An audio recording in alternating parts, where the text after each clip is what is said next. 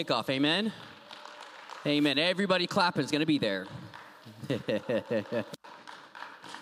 Hey, here's the deal. We do need 4 or 5 volunteers to help set up for fall kickoff this Friday. So if that is you and you don't mind putting in a little sweat equity, just catch me after service outside and or out in the lobby, and we'll get you signed up to help out with that. But hey, if you don't know me, my name is Brandon Lean. That is my beautiful wife, Miss Adrian, that was helping sing today. Can we give it up for Adrian at least? Thank you. Amen. Well, it's an honor to be in this pulpit.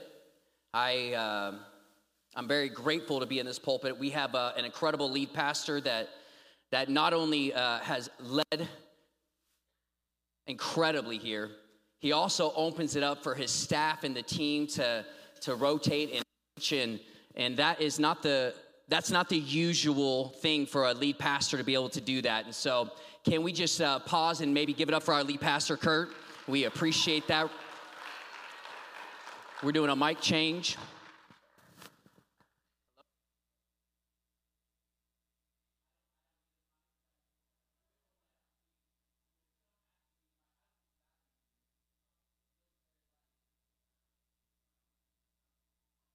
Hello. Hey, there we are. Hey, let's give it up for our tech department, because they have it the worst ever.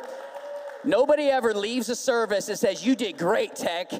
You know when they notice tech? Is when there's a problem. They're like a referee at a basketball game. And so make sure when you walk out today, you high five them and say, "Hey, good job in the middle of the pressure doing whatever it is that you do." Amen? All right, thank you. Yeah, this one feels better. I feel better with this one. So, hey, I've got a theme I want to repeat today, and I want you guys to say it after me. Say, "Thank God I'm here, but I can't stay here." Anybody feel like that in this season? Thank God I'm right where I'm at. I'm right where I'm at. I've got here by the grace of God somehow, but I can't stay in this spot. This isn't the destination. This isn't the ending. This isn't ethos. This isn't the place I'm supposed to be. This is not the arrival spot. And so let's say that one more time. Let's say, "Thank God I'm here, but I can't stay here." It was early 2000s. I had got my first management position in the fitness industry. And so I've got one of my friends here from the fitness industry that knew me way back when. If you couldn't tell, we're about the same size and build and stature, of course. But Josh, go ahead and stand up for me real quick. I want to point you out. He's built a lot like me. That's not funny. But early 2000s, and that's where Josh and I knew each other. And I got my first management position in the fitness industry, and I was the youngest manager in the company. And so because I knew it all, of course, that's why I had the management position given to me. And it was my first manager's meeting. Okay, and just that way, does anybody remember the time that your cell phone didn't actually tell you how to get somewhere? Thank you. That's my getting old story. And so if you think that's lame, well, that's what I've got right now. When I was that age in my first manager's position, my cell phone didn't tell me how to get somewhere. I had to figure it out on my own. Or maybe if you were a little bit older than me, what'd you have in your car? Maybe a Garmin. Yeah, that's fine. And a couple other people might have had a map book. Anybody have a map book in here? Oh, wow. Okay, I've never actually seen one, but I heard they exist. But I didn't have a map book, and so I wish I would have for this story.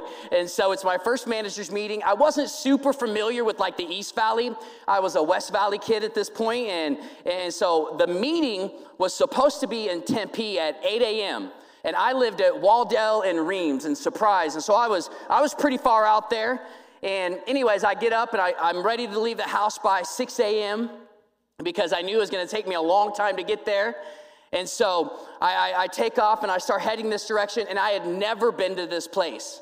And sure enough, an hour goes by and I'm getting a little bit nervous, and an hour and a half goes by, and now I'm really nervous because I'm really lost and I have no idea how to get there. And I receive a call from my brother, and I had no idea where I was, and I was driving. My brother was also a manager there, and he was like, "Where are you? Like, you should be here. It's your first manager's meeting. There's 50 managers here, and you're not here yet." And I'm like, "I'm lost. I have no idea where I'm at. I have no idea how to get where you're at. And sure enough, like time goes by and he calls me back like right before the meeting starts. And I'm like, I got no idea. I can't find it. I can't get my way back. And he goes, well, you've got to tell me where you are in order for me to help you, Brandon. I was like, I have no idea where I'm at. He's like, you got to pull over and ask somebody. So I pull over and I found out that I was around the 202 and 60. I didn't know, that's a little bit farther than Tempe if you're not familiar. And so I did not make the meeting in time, but finally I was able to tell him where I was and then he could tell me how to get to where I was supposed to be going. And that tends to be a theme here. On our destination in this life and our spiritual maturity, that if you don't know where you're starting at, thank God I'm here. Where is here today? We can't get you where you're supposed to be going. And so today is all about inventory and taking time to pause and reflect. It's a day where we take communion and thank God for the sacrifice and for his son and for the body and for the blood. And we take time to just pause and reflect and say, where am I really at right now? Let's go into the scripture together. We're going to go into Matthew 13 and verses 47 through 49. We're going to go into Matthew chapter 13. Anybody bring a physical Bible? Good. Same people that had maps in their car, apparently, because it was like the same 9 people. Who's reading their Bible on their phones this morning? You're still safe, too. It ain't wrong. Okay, Matthew 13, and I got my physical Bible up here. Don't feel like I'm calling you out if you got your physical Bible, but Matthew 13, verses 47 through 49, and this is a parable about the final judgment. And so Jesus says this, and he said, again, the kingdom of heaven. Anybody ever feel like they've had to explain things over and over? That's what I hear when I see that again. Like Jesus has told this parable 3 different directions with 3 different animal examples, and like they're still asking the same kind of questions. He's like, again, guys, you're not listening, but I'm going to give you one more example, okay? Here it is. He says, again, the kingdom of heaven is like a fishing net that was thrown into the water and caught fish of every kind. Pause. Who are the fish? You got to break this down in your mind as we're reading the gospel. So in this parable, when it talks about these fish, it says the kingdom of heaven is like a fishing net that was thrown into the water and caught fish of every kind. You got to ask yourself questions as you're going through these scriptures. When the net was full, they dragged it up onto the shore, sat down, sorted out the good fish into crates, but threw the bad ones away. Who are the fish? Us. Threw the bad ones away. Verse 49, it says, this is the way it will be at the end of the world. The angels will come and separate the wicked people from the righteous. The wicked people from the righteous. Well, we better understand what wicked and righteous really mean then. Same fish in the same net. Talking about the church. Are there going to be, is it the world? I mean, there's some big topics and big questions inside of this. That word wicked, this is what it breaks down to. When they talk about that the angels will separate us at the end of days, this word wicked breaks down to this right here. The word wicked means the state of being wicked. A mental disregard for justice. End of days, the angels are separating the righteous from the wicked. And that word wicked is the ones who have a mental disregard for justice. That word justice is to make right, to be in right relationship with God. This is important stuff that we have to be able to understand and process and think about ourselves. That word justice, to make right, to be in right relationship with God. Here's the scary part, to be in right relationship with others. And then out of those right relationships, we then are compelled to fight for the cause of those who are weaker. The orphans, the widows, the outcast. Wicked. See, I heard it said like this. One commentary was saying it's not really that we don't care about others. It's just that we're too busy caring about ourselves. You see, we lose sight of that word wicked. It's a mental disregard for justice. It's a mental disregard for others, that somewhere along the way we let stuff inside of our heart that begins mattering more than our relationship with God, and then our relationship with others is affected, and then we no longer fight for the cause of those who are weaker, the outcast, the oppressed. That justice is the deciding factor at the end of days, whether we will be in the wicked line or the righteous line. That word wicked has some pretty good synonyms that we will know more familiar in our own language that we use. One of them is pride. There's two different ones I'll unpack today, but the first one is pride. And see, that word pride, it's sneaky. The definition of this is arrogance, a cynical insensitivity. And I've been that way this week. You ever just find yourself saying mean stuff about the people in your head why am I saying that? A cynical insensitivity to the needs of others. Everybody say others. Others. An insensitivity to the needs of others. Pride is it's this disposition, it's an attitude, it's a type of conduct. Pride, wickedness, is this me-centered universe. From the time that I wake up till the time that I go to bed, my life revolves around meeting my own needs. Me, myself, and mine. That's me. This idea of pride and wickedness, it's a scary thing, that this like litmus test, like that we said, that you legitimately don't know where you have ignored the needs of other people.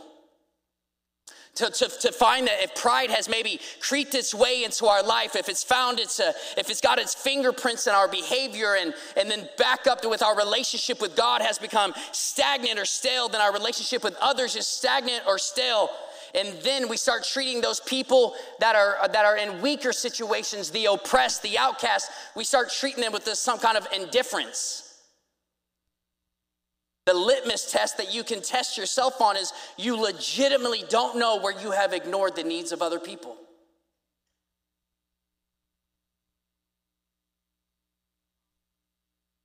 Seems pretty important that we better understand justice then. In the scriptures, it says that we are called to seek out injustice. Not only to fix it when we see it, but we're called to actually seek out this injustice that people are underneath of. It says that we are to speak for those people that don't have a voice, that we are to go after and change the social structures in this world to help those kind of people. Like, that's the kind of justice that we see in the Bible, that we are to elevate the weaker, that we are to be a safe place for immigrants, that we are to adopt the orphan, that we are to help the poor and level the scales for the marginalized. Justice. Everybody say justice. You know, Jeremiah says that we are to rescue the oppressed. To rescue the oppressed. I don't know, but I get this vision in my head when I hear that Jeremiah says that like justice requires that we rescue the oppressed, like this Navy SEALs is coming in and it's like pulling people out of these terrible situations. Like, that's supposed to be us as believers.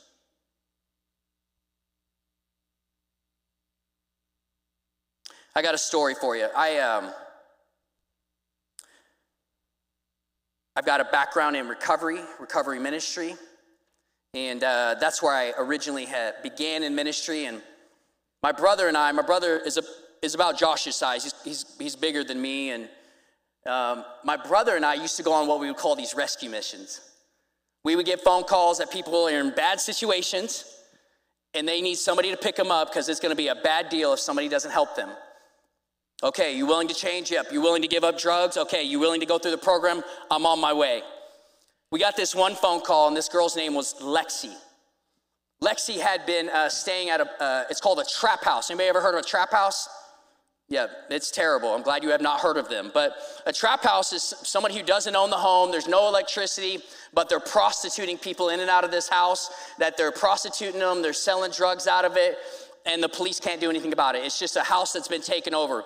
Lexi is literally being held hostage inside of this house, being prostituted out, and she was able to call us. She knew a couple of us at the place I was at, the church I was at, and in the background I hear this big tough guy. He's like, yeah, just send them guys over here. Have those guys show up on our doorstep. They can pick you up. And he's talking kind of the garbage and this mess, and I'm like, okay, like Josh, like, let's go rescue Lexi, and on the way there, we're thanking God for letting us get in a fight. We're like, thank you, Jesus, for letting us fight this guy. Like, thank you, Lord, for letting us hurt in the name of Jesus, and we will be victorious. And I had no weapon formed against me. You got a weapon? Okay. And like, I got a shank with me, like, in the name of Jesus, like, but I was like, that's really where we were in our walk.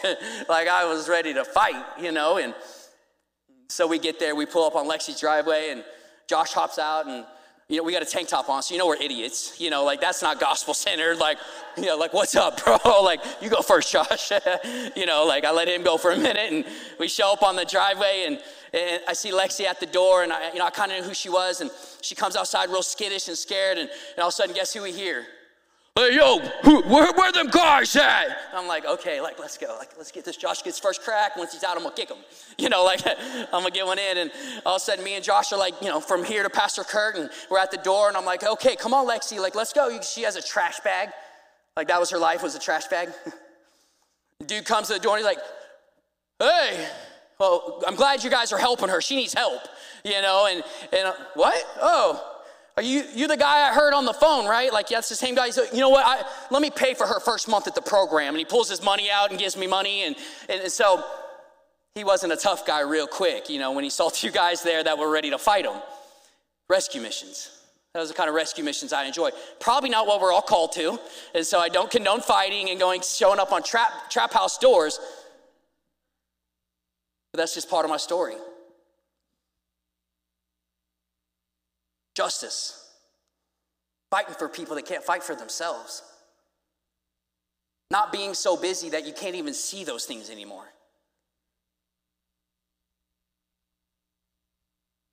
Can I be transparent? Is that okay? I hope I can, because I don't have a filter. You know what ministry does sometimes? It messes your head up. Sometimes you just forget really the kind of pit that God pulled you out of. Sometimes you get a lot of eyes looking at you.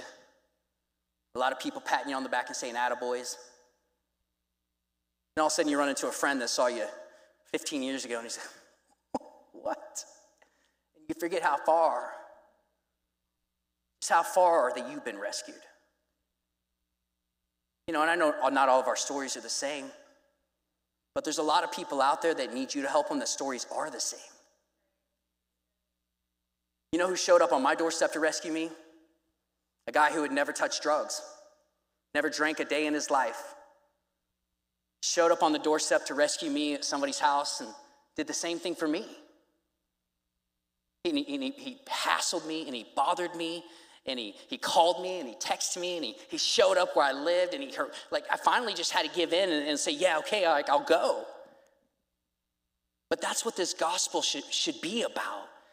We should think about the needs of other people and put ourselves in a position to be uncomfortable in order to get them to a place where they can be rescued.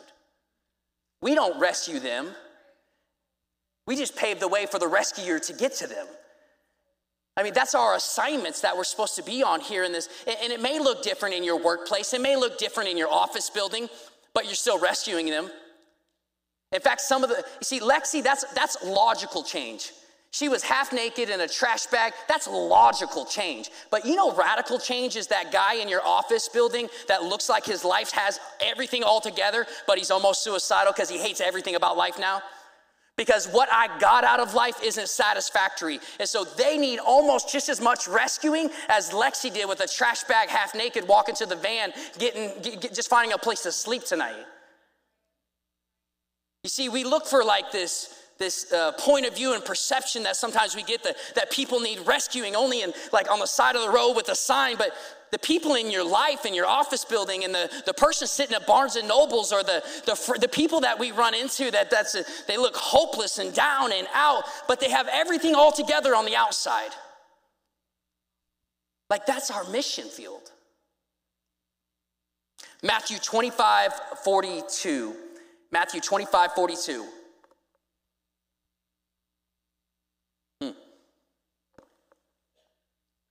It's another terrible picture of final judgment, to be honest.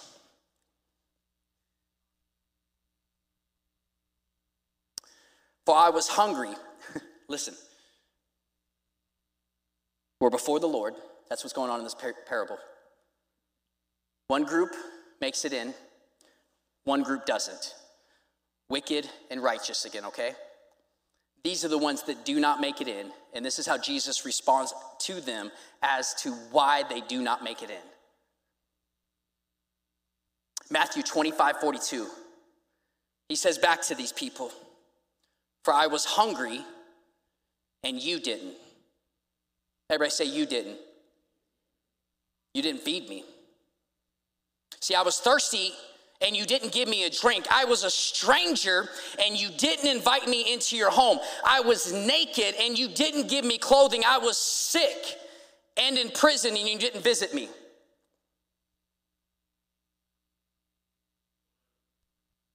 We got too busy caring about ourselves to realize that the simplicity of this gospel, that we overcomplicate it and we pack it into all these mega structures and ideas and theology, but the truth is we just didn't do the basic things that he's called us to.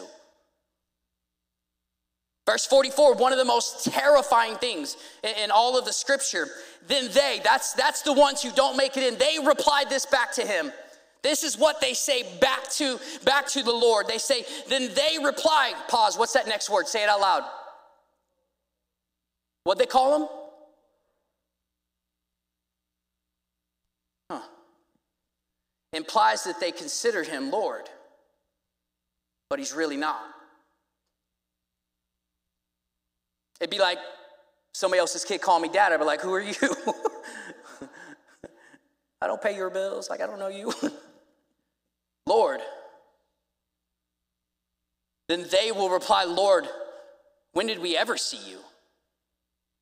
See, it's not like, well, Lord, I had all these other things going on. I saw that you were hungry. I saw that you were naked. I saw that you needed me, but I did this. Remember, Lord? I did these things. See, they didn't even say that. When did we ever see you? They got so busy taking care of themselves, taking care of me, taking care of mine, that they never saw him hungry or naked or in prison. Lord, when did I ever see you hungry or thirsty or a stranger or naked or in prison and not help you? Here's our second synonym. Pride was the first one for this word wicked. Pride was the first one. The second one is vanity. Vanity. Everybody say vanity. Ugh. Which one do you hate worse? Pride, raise your hand, or vanity? Pride first. 14, 15, okay. How about vanity? Right? That sneaks its way in my life, doesn't it? Vanity. Your days revolve around the earning of more. This hits us right in our American gospel belly. It hits us right in our American Jesus. Your days revolve around the earning of more when you already have more than enough. It's our American vanity. When most of your thoughts are centered on me, myself, mine, what my tribe, my group of people, when it's not focused on others, who am I seeing that's in need? That is the basis and foundation for vanity itself. You see, I even want to propose this. This is going to mess a couple of you up, okay? This is going to mess you up because it messes me up. You see, vanity's one thing. Gym industry, man, we lived it. You know, I was shirtless selfies and tanning too much, and I was, taking more creatine and anything I could do to be bigger, look all the stupid things that this life has to offer. That's vanity, obviously. But did you know the vanity of this generation? It's self-consciousness. It's insecurity. You allow the things that you think you're not to keep you from doing the things that you are supposed to. You spend your days and your time constantly thinking about why I'm not enough, why I'm not good enough, why I don't have the tools necessary. And God is saying that is exactly why I've called you to do the things I need you to do. But you're spending your time consumed with me, consumed with my insufficiencies, consumed with what I lack, with what I don't have. And he is saying, my child, that's exactly why I've called you. Insecurities. Genesis 1:27 says that we were created in the image of God. Any thought that does not align itself with that image that we were created in is absolutely vanity. Because you think that something you've done to yourself or something you caused or created is more powerful than the one who created you. And it's a lie straight from the pit of hell.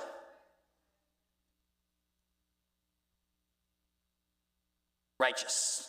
Let's look at this word together. See, I had to keep the cup clear like our chief. I don't know if you ever noticed that. He does a clear water bottle with no label on it. Just following my leader. Oh, boy. Here we go. Righteousness is the perfect holiness of Christ. Oh, there's go and hit that measure in your life. Right?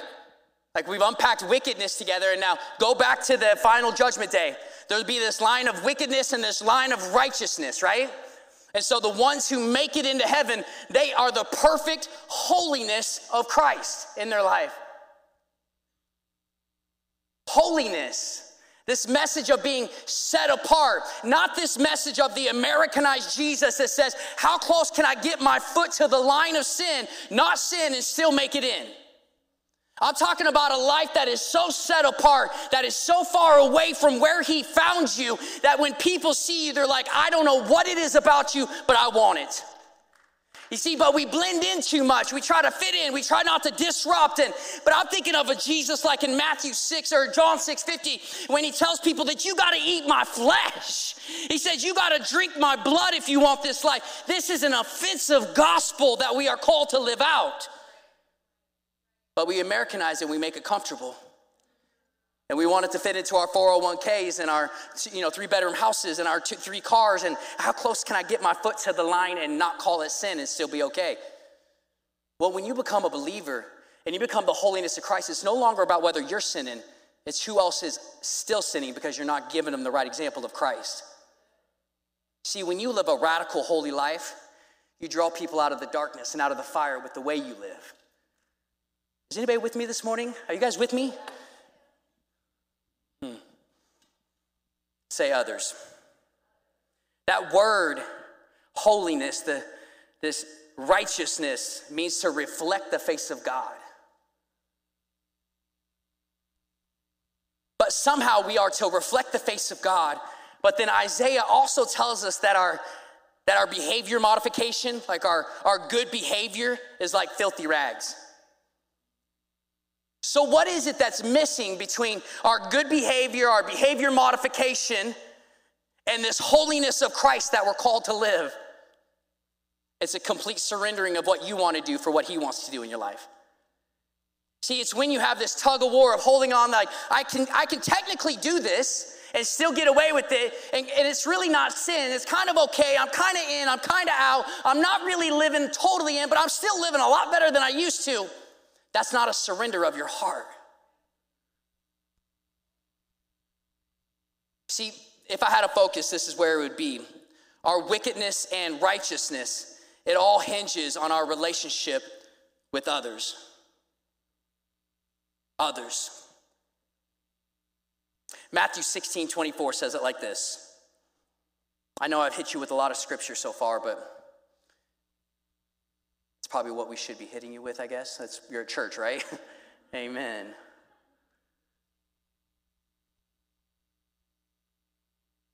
If any of you want to be my follower,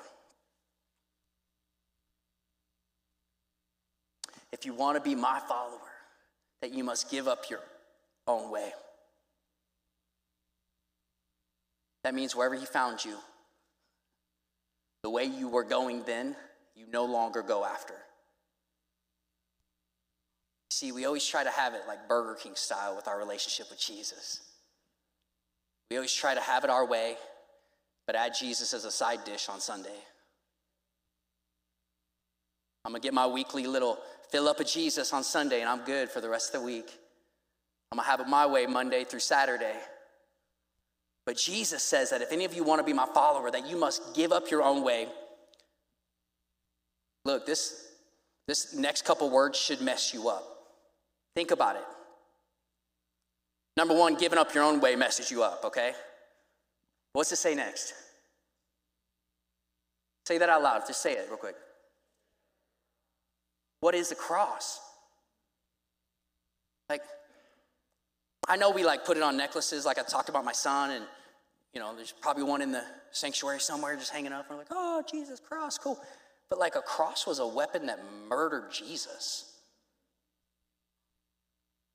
I don't know if you got that like totally running through your head when you think about taking up your cross, but our Americanized Jesus really cleans that up and packages it and sells it really well. But it's a weapon that murdered Jesus. Like if you're going to give up your own way and take up your cross, it's probably going to include some suffering. Like it's probably going to include not a life of total comfort. Like for you to take up your own cross and suffer the way that Jesus gave us the example of suffering, it's probably not going to look as cushy as it did before Jesus came on the scene. Give up your own way, take up your cross, and follow me. And follow me. In my eyes, Kurt asked me to kind of just give a snapshot, maybe through fresh eyes being here in church culture in Phoenix.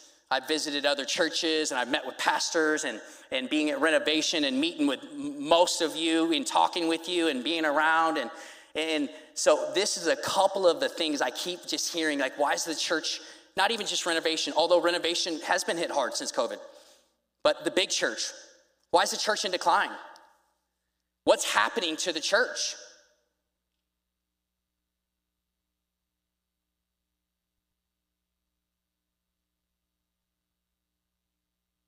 This is the only thing I know to be true is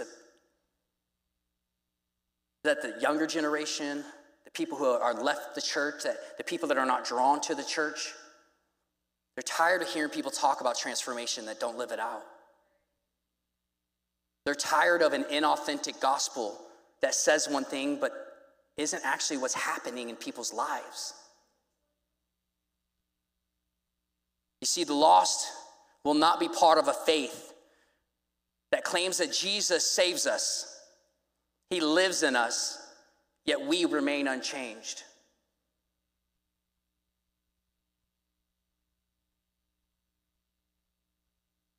I'm going to invite the worship team up.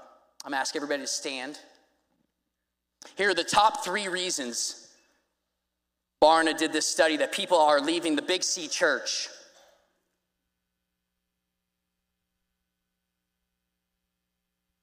The first reason that they say that specifically millennials, the younger generation, has left this church, or the Big C church, not Renovation, is the first thing is we've just got too busy. You see, they said there's 3 things that really went under this category of being too busy, and this hits the Arizona culture right in the gut. Kids' sports are the new religion on Sundays. Travel schedules.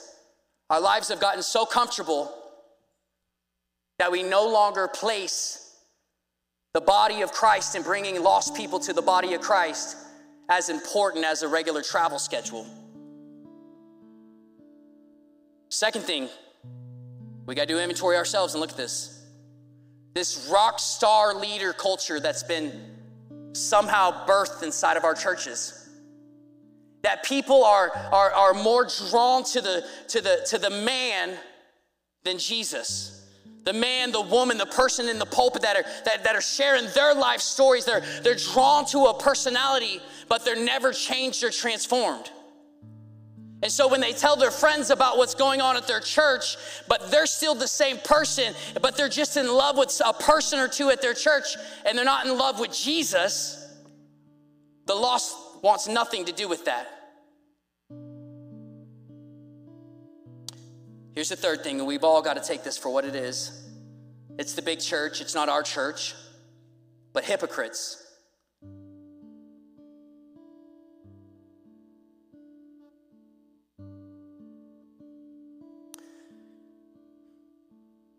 And this is what it said. It said that the church looks down on the broken, the lost, drug addict, the people in prisons. God forbid somebody comes in here all tatted up or smelling like they slept on a sidewalk. Maybe somebody says a four-letter word in a conversation.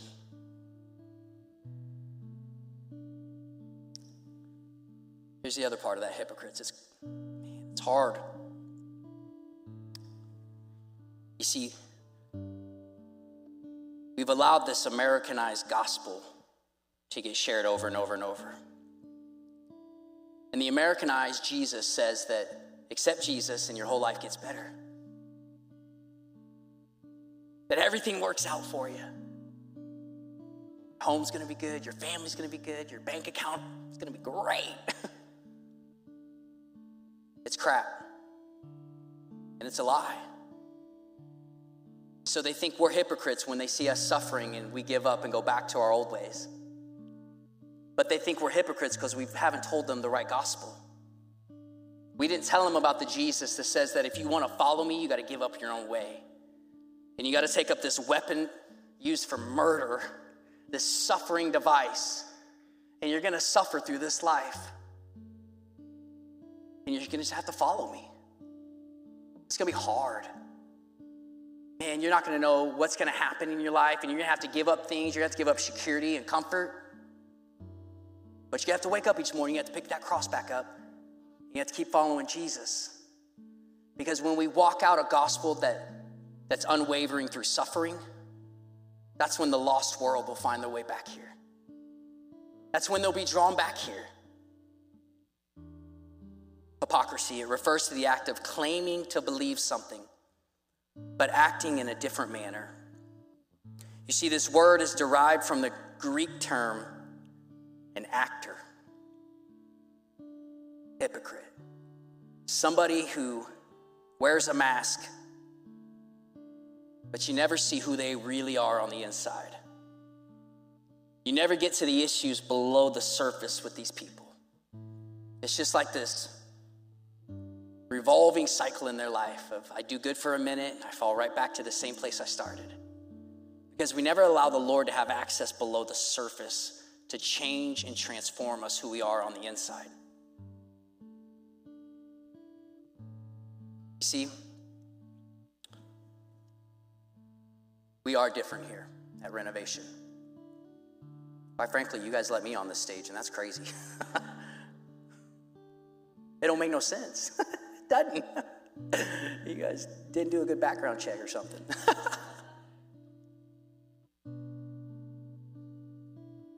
See, we're different. You know, one of the things we're really good at is community here.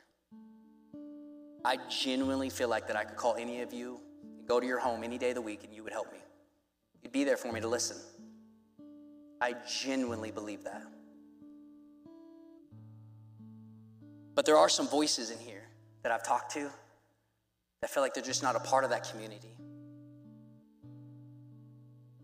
There's people that feel like they've been sitting in the crowd and nobody's ever invited them into their homes before here. But they see groups of people being close together and they want that. So with the blessing of what we we miss sometimes what we're not. And that's hard for me to recognize. That's one thing that I'm guilty of myself.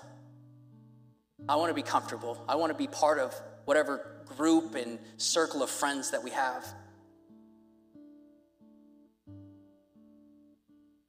Today's title, as we close, is Iceberg. Iceberg. See, I believe this is where we are at Renovation Church. See, I believe that there are some people that are about to go below the surface with their life. And they're about to let Jesus have access to the really deep and hidden things and truly be transformed in a way. You see, most Christians stay above this line. Like that iceberg, you can see the top side.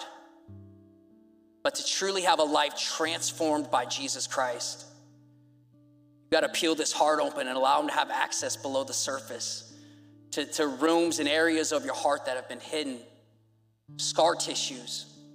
You see, I believe that we have a program, Uncommon, here. And I believe it's going to be the catalyst to take this church to the next season and the next place that it's supposed to be. We're going to go into a time of worship. If you would bow your heads, I want to talk to you as we start into our worship and pray. Father,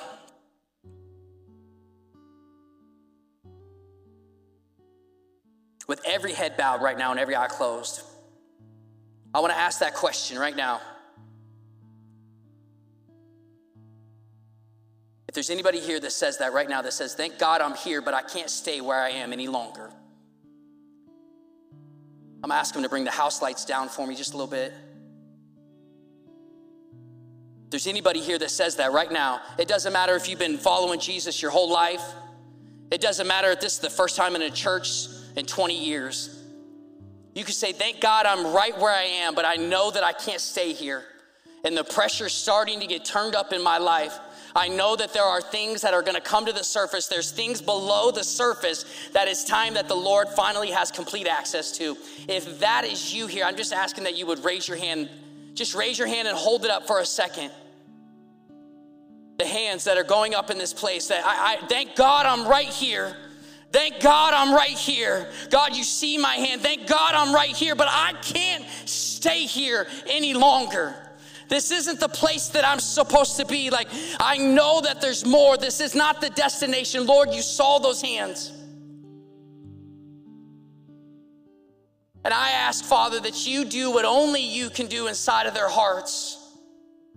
That we cannot do it through behavior modification. We cannot do it through self-help.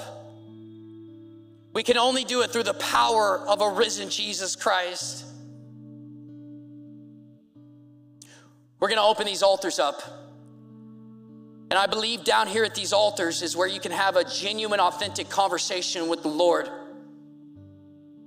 You see, placing yourself in this position of humility and this posture of bowing down at these altars, it allows yourself to be in a position to call him Lord and to him receive you as child, to have a conversation where you can say, Dad, I need you to meet me right where I'm at.